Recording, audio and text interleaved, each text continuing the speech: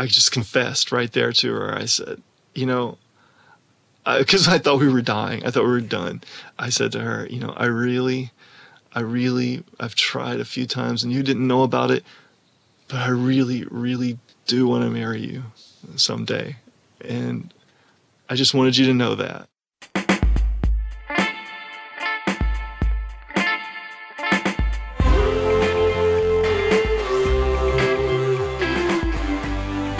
From Wyoming Public Media, this is Human Nature, real stories where humans and our habitat meet.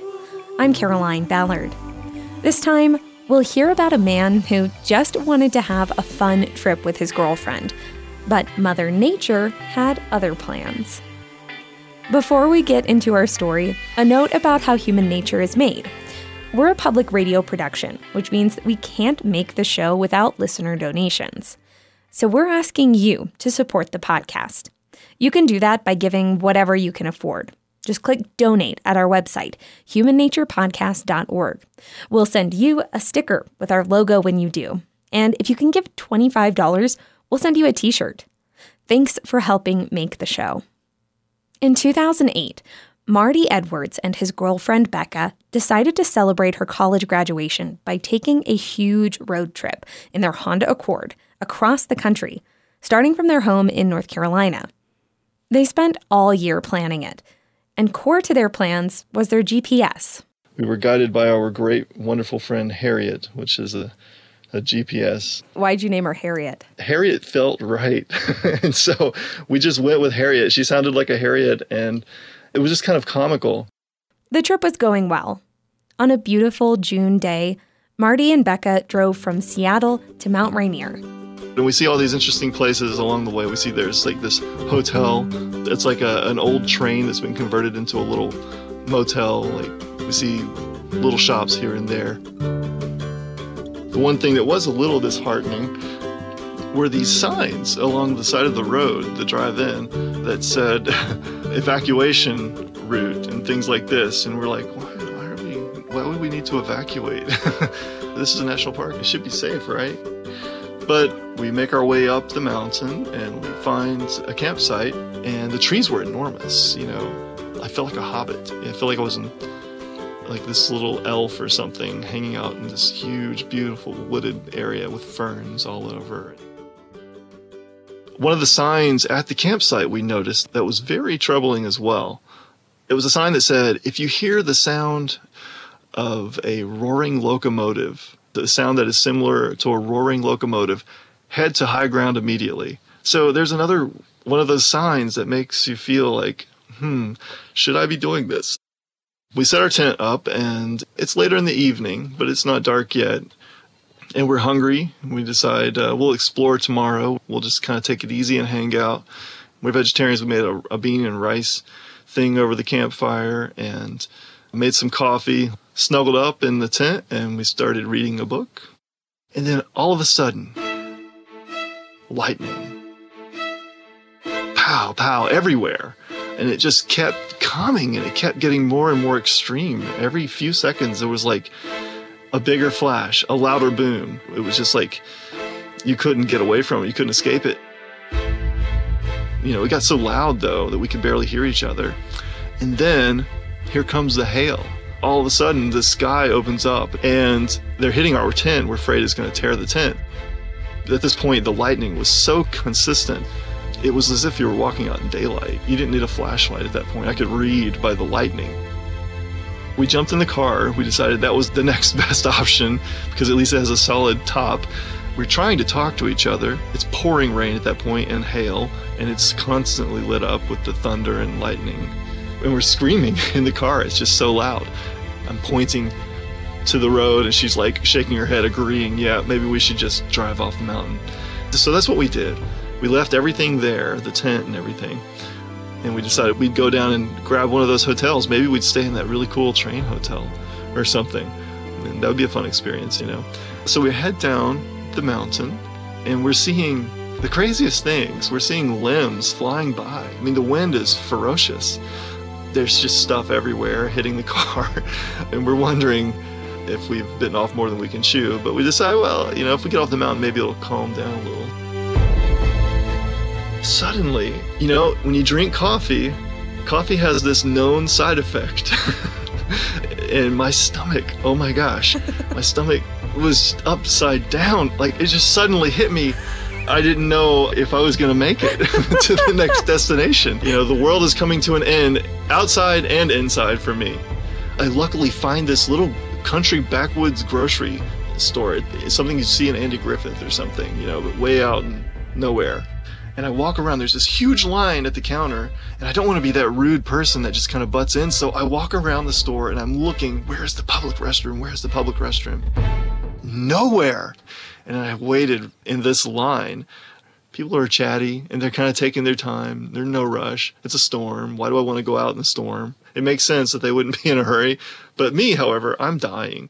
And then I talk to this person at the counter and I ask her, do you have a restroom here? Where is your restroom? And she's like, we don't have a public restroom. And she's like, but there is one down the road, a little ways on the right. There's a bar. And that's where we go if we have to go to the restroom. I was like, oh my gosh. I get in the car very gingerly. Like, I just ease myself slowly, very carefully. I'm taking deep breaths. I'm getting chills all over my body. I'm sweating. It is awful. And I shut the door and I just say, we've got to go. We've got to go. I said, there's a place down the road, she says, and I can deal with this. We head down the road and I am crawling at this point. I'm not trying to drive quickly because I'm afraid if I hit a bump the wrong way, gravity will do things.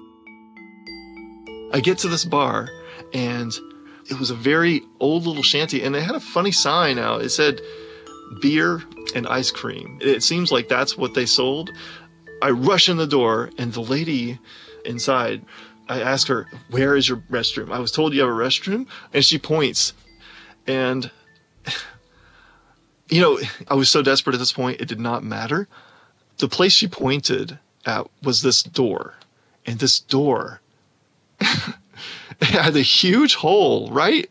I mean, you could crawl through the hole. It was so big. And you could see the toilet through the hole. Facing the audience of the bar. And it was not clean. It was like, oh my gosh, it was just so awful. Anyway, so I'm desperate and I can't say no. My girlfriend at the time, she saw the restroom to the left of it, which was the females. And fortunately, that one was a solid door. But as she tells it, the interior wasn't much better. So she goes to her side and I run in my side. The seat, it was covered in stuff. I had to go. I had to do it. I just planted and did what you do, right? And then, of all things and of all times, the power goes out. The power goes out and there are no lights. I am in this very questionable room where I don't really want to touch anything to begin with. And I can't see anything. And Becca, she yells, are you okay? And I just hear the desperation in her voice too. She's in there, she can't see either. I was feeling around, touching God knows what. And it's later, by the way, at this point. It's probably 10 or 11 o'clock. We decide, okay, let's just get in the car. It's a little crazy. We're just going to get a hotel and that's it. We head down the road and we remembered that train hotel. We were like, okay, there was that train hotel. Let's go there. That'll be kind of fun. And, we'll eat real, not campfire cooked food in the morning. It'll be kind of cool. And we can tell people we stayed in a train. Mind you, this is very far from our campsite at this point. It was quite a drive to get to the hotel. We get there and there's no power anywhere. It was completely black. So whatever we could see on the way in, we couldn't really see and make out on the way out. But we did find the hotel. It was really apparent. And we saw the sign. It said vacancy. So we were like, yeah, all right. And so we pull in. And the folks at the hotel were out front kind of just watching the events of the night. We say to them, hey, can we get a room? He says to us, no, I can't do that. We're like, what? What do you mean? It says vacancy. And he's like, I know, but we're not allowed to give you a room unless our computers are working. I didn't say this, but I was thinking, man, it's simple math, just tell me the price. And I said to him, well, what if you give us a room and we pay for it in the morning when the power's back? And he's like, no, we can't. The facilities they're considered not safe if there's no power. And we're like, oh my gosh, are you serious? Okay. And then we asked him, well, where's the next hotel where there's power? And he points in a direction. And so we head in that direction. He said it's something like 50 miles away. But 50 miles, what's that? We've been driving across the country. 50 miles is not much. So we jump in the car. It's very late. And we head towards this hotel. We have to come to a sudden stop at one point on the way because there was a wolf of all things in the road. And I slam on my brakes and we slide. And I'm like, Becca, did you see that? Holy cow. She's like, yeah, what was that? Was it a dog? We're in the middle of nowhere, there's no way this is a dog. And it was big and it looked like a wolf. We looked around and we didn't see it anymore. Like maybe it ran off. And then Becca screams at the top of her lungs. And I look over to her and the wolf is looking at her through the window, looking right in at her. Like they could have touched noses. And she screamed so loud. And then it was incredibly disoriented, I think, from the storm, because there was debris on the road and stuff all over. And it walked around to the other side of the car and peeked in the window just like it did on her side. I wasn't that afraid because I was inside the car, but it was still very strange, It was like Murphy's Law, if it's going to go wrong, that thing, And so we ease out of that area and drive on, the wolf behind us. We make it to this hotel in some very small town outside of Mount Rainier. And they have power. That was the exciting thing. They had power there. I was like, yes. And it's like a regular chain hotel of some kind. I can't remember which one, but I go to the counter and ask them if I could get a room. I tell them, I'm a college student. We're on this crazy adventure as far from home as we're going to be on this adventure. Can we get the cheapest room you've got? They said that all of our cheapest rooms are unavailable. I have to take this really expensive room that's like way more than I want to spend, like 3 times the amount I want to spend. And, I'm thinking about we've got to get all the way back to North Carolina. So I decided, well, to heck with this. We're going to go back to our tent. And then we start heading up the mountain, Mount Rainier, and the power's still off everywhere. We're committed to getting to the tent. We've been driving for hours at this point. We've been away from our tent for hours. It's late. We're exhausted. We see a man lying on the road, the side of the road, motionless. He looked like he wasn't alive. We saw a light way up on the side of the mountain in the trees. We were totally confused at first. I jumped out to help this man. He was talking, but he couldn't move. He couldn't move at all. And he went over the mountain through the storm, and he hit the top of the bank where we were, and he lost control of his motorcycle. And the bike landed up in the trees. It went one way, and then he went the other way and landed right there at the road. And he was just lying there, motionless, but he could talk.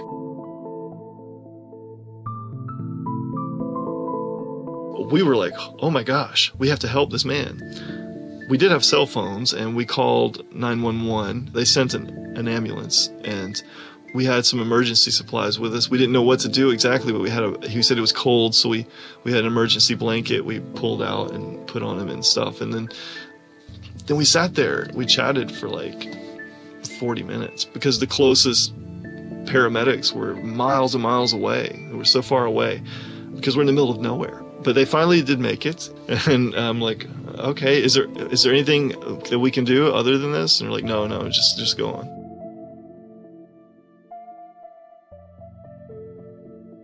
We get in the car and we head up the mountain, and we make it all the way back to our campsite. This is wonderful.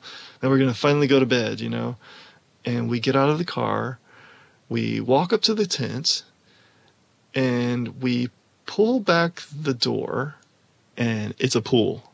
It's totally flooded. We got as much of the water out as we could. Sleeping bags were soaked, and it was kind of miserable, cold and wet. But we got into the tent, we snuggled up. We were just lying there, kind of in shock, really, of all the things that had transpired up to that point. And I remember earlier I mentioned that sign that we saw that said, if you heard the sound of a roaring locomotive. Well, it shouldn't be a shock at this point, but that's what we heard. Lying there on the ground, we heard this rushing sound. It sounded like you could feel it in the ground. The ground was shaking from it. The sign said, head to high ground immediately. Well, I didn't think when I read that sign that I'd actually be hearing that. And I also didn't think to figure out where high ground would be. Everything seemed like high ground on a mountain to me. And so I had no idea where to even go at this point. I thought something terrible is going to happen and we're going to die. And so we're stuck. I didn't even know if we could get out of here. And it just got louder and more ferocious. And I said to Becca, because up to this point, I had tried several times to propose to her because I'd been with her for 7 years. We were about to finish college. I was ready to pop the question, and I really loved her. I really wanted to marry her. And I just confessed right there to her. I said, because I thought we were dying. I thought we were done. I said to her, I've tried a few times and you didn't know about it, but I really, really do want to marry you someday. And I just wanted you to know that. I think she felt like it was a sweet thing. I just laid next to her thinking about, the inevitable. This is over. We are over. And I'm going to be lucky if she stays with me after this, dragging her into this experience anyway. We lie there through the night, listening to this horrific sound. Eventually, I think we were just so exhausted, eventually we did fall asleep. We woke up the next morning. It was magical. It was like a mist all around, a misty forest, these huge pine trees. It was just beautiful. And the temperature was perfect. It was like 70 degrees. It was just amazing. Next to the tent, we see one of the trees, I think it was about 10 feet from our tent, is burning. The top of the tree is smoldering. There's smoke coming off of it. And all I can figure is that one of those huge blasts of lightning the night before hit the tree because there was fire in the top of the tree and it was smoldering. We were thinking, did that happen when we were here? We were trying to figure out, was it after we left? Who knows? But the tree is smoldering. Marty and Becca explored the area around the campsite. And 20 feet away from the tent, through the forest, they found a tree graveyard. There were fresh trees torn from their roots, laid flat on the ground. A flash flood, the source of the locomotive sound, had narrowly missed their tent. We decided we were done with Mount Rainier, and we looked up Mount St. Helens. We thought, this one's blown up. This one's safe, I guess. We'll go there instead and hang out there for the day and camp there. There's certainly places there to eat. We pack up our stuff, and we're just thankful to be alive. And we decide it's going to be an amazing day. Let's go get some breakfast. Let's go see Mount St. Helens, this historic volcano. Coming up, Harriet, the GPS, makes a critical error on Mount St. Helens. You're listening to Human Nature. We're pausing to ask you to support Human Nature with a donation. Maybe this show helps you feel more connected to nature or other people. Maybe it's encouraged you to go on an adventure of your own. Whatever Human Nature means to you, we can't keep making the show without listener support. When you give at humannaturepodcast.org, we'll send you a sticker. And if you can give $25 or more, we'll also send you our Heather Blue t-shirt with the Human Nature logo on the back. Get yours at humannaturepodcast.org. You're listening to Human Nature. We left Marty and Becca ready to head to Mount St. Helens. They typed Mount St. Helens into Harriet, the GPS. She says, "We're in luck. It's only like 5 miles away." And we're like, "What? How is that possible?" But we're like totally convinced she's right. You know, for some reason, we just really had faith in her, this technological device. We hop in the car and we head in the direction that she's telling us to go. And we decide before we get to Mount St. Helens, we'll hit a restaurant. We see a few deer along the way, a few baby deer, you know, little fawns, and it was really sweet. We did pass a little town, but we didn't see anything from where we were. And we decided, well, she's saying that Mount St. Helens is just this little ways away. So we'll just go there, and I'm sure there's a town, or there's at least something, a visitor center, something. And so we're heading towards Mount St. Helens.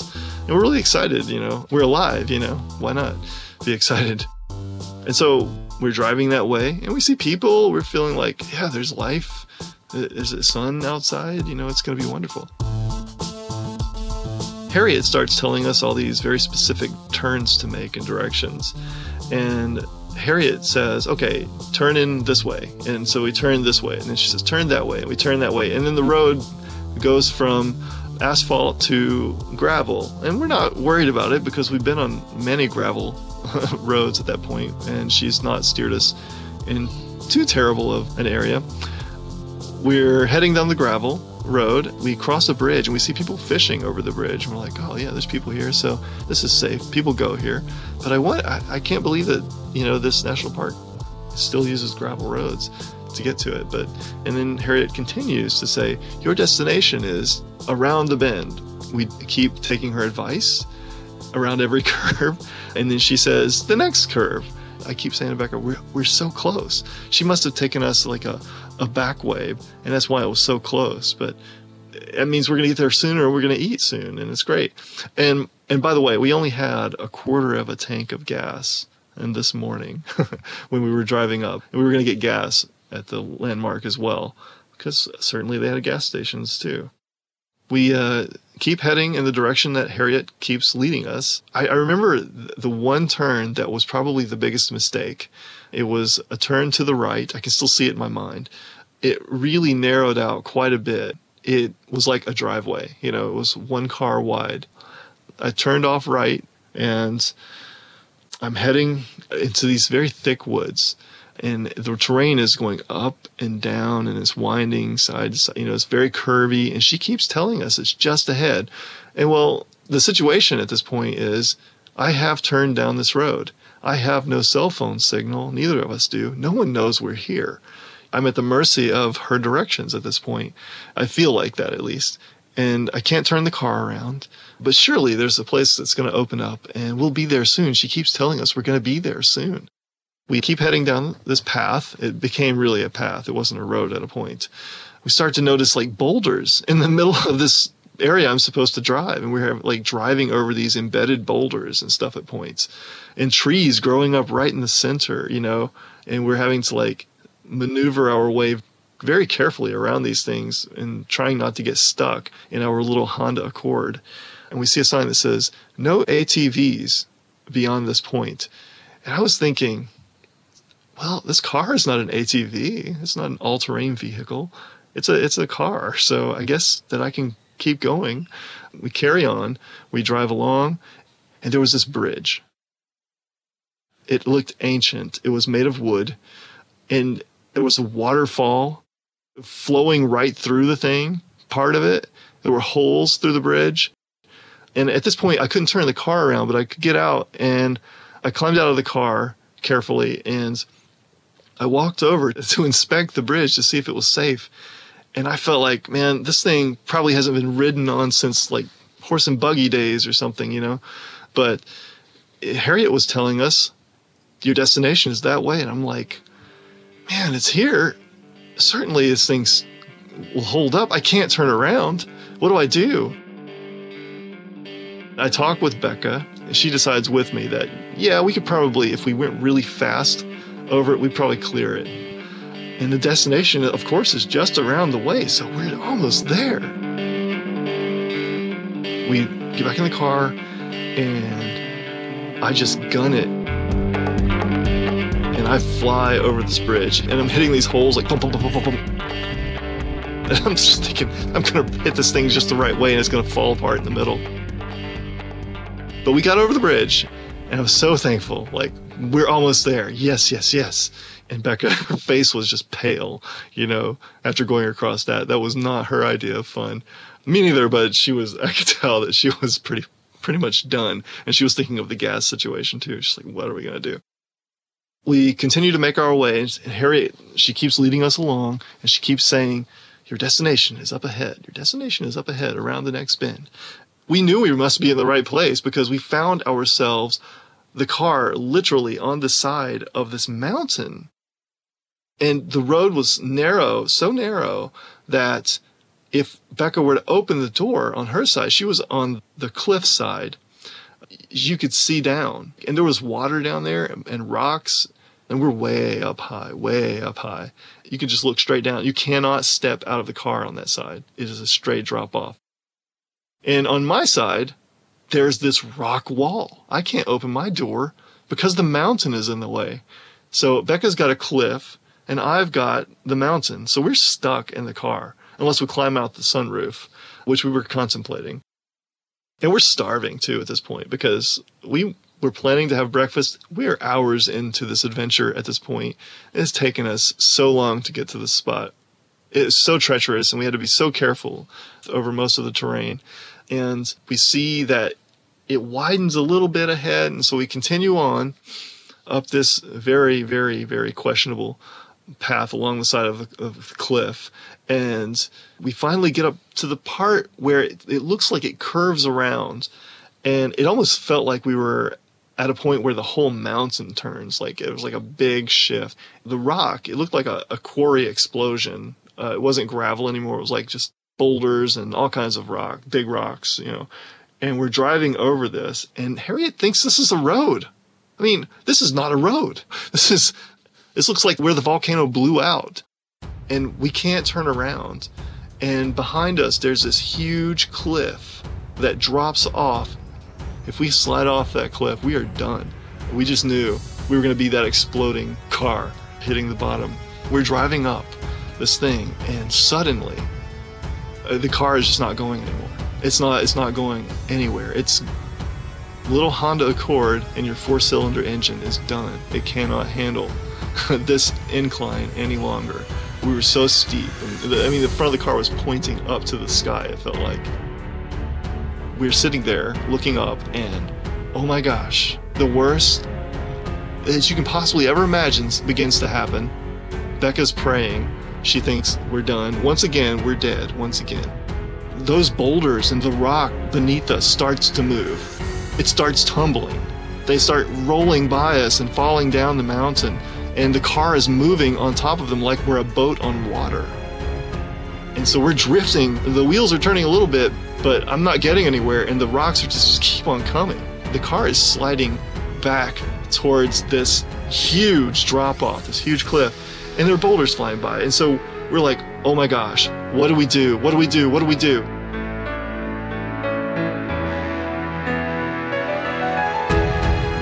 We were about to jump out the doors and just like run and hope we don't get hit by a giant boulder. And then we came to a stop. And the car, miraculously, was facing the opposite direction that we just came from. And we were like, this is like a sign from God. We're no longer going to go to Mount St. Helens. We're done with Mount Rainier. I think we're done with Washington. I really think Washington's beautiful. And I'm going to go back. But this is not our time to be here. And our gas is still somehow miraculously a quarter a tank. And so we're facing the other direction. Suddenly we have oxygen again. We can breathe. And our hearts are pounding. And we're like, okay, let's go. And we head back the same way we came, along this crazy, treacherous path, and drive along that huge cliff again, where now I was on the side looking down, and we had to go over that stinking bridge again. Marty and Becca finally made it back down the mountain, and they finally stopped at a restaurant in a small town near the border of Washington and Oregon. It was like the classic 50s diner, you know, it had that silver bullet kind of look to it. We went inside, and we were the only people there. And there was an Asian couple that owned the restaurant, and I didn't think they spoke English. The guy for sure did, but the lady, I don't think she did. She was the waitress, and he was the cook. We sat down, we looked at the menu, and she walks up to us, like totally dressed in like a 50s getup. And she cocks her hip to one side, and she's like chewing her gum, smacking. And she just holds her little pad and stares at us with her head cocked to the side, waiting for us to give her the order, what we wanted. But she said nothing, ever. She just stared at us. We placed our order. She takes it back to her husband. And then a local guy walks in and sits down. He says, "You know what? I have had the worst day of my life. This has been the absolute worst day of my life." And Becca and I look at each other and we're like, "Man, you don't even know the half of it." He proceeds to talk to the guy cooking the food, and he starts to tell about his day, how his day was unfolding. And he says, "This morning I got up and I had to go to the doctor, and on the way to the doctor's office, I got a speeding ticket." We're like, "That's not so bad." But then he says, "And then when I get to the doctor tells me I've got this rare incurable disease, and there's nothing he can do about it. I've got to learn to live with this thing." Then the guy behind the counter is like, he says, "Well," and everything he said, every single thing he ever said to this guy always began with the phrase, "Well, and by the way," and so he was, "Well, and by the way, have you ever heard of Murphy's Law?" The guy was like, "If something can go wrong, it will go wrong." And he's like, "And by the way, you are correct." You know, and then he goes on to tell about how he was in a car accident on the way from his doctor to his workplace. And then he's just happy to be there, and he's getting some dinner and talk to his buddy. It was this conversation about Murphy's Law, how if something is going to go wrong, it will go wrong. And we were just over there thinking, I'm going to tell someone this story and they're not going to believe me. This can't be real. We have stumbled into another dimension for 2 days.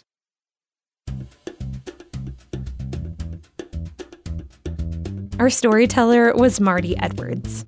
I did propose to her that December, actually. I gave up on the whole idea of making it this big event and just did something I cooked her dinner, and on Christmas Eve I proposed to her. And now we've been married for 7 years. Oh no, 8 years. Oh man, you got to edit that. And we have a 3-year-old son, and life is amazing. Have you been back to Washington since? I'm going to make it. I've got a 3-year-old now, and he's got to see where these adventures of ours were born. And so it's a good excuse to kind of take off and hit those spots again. And I'm looking forward to it.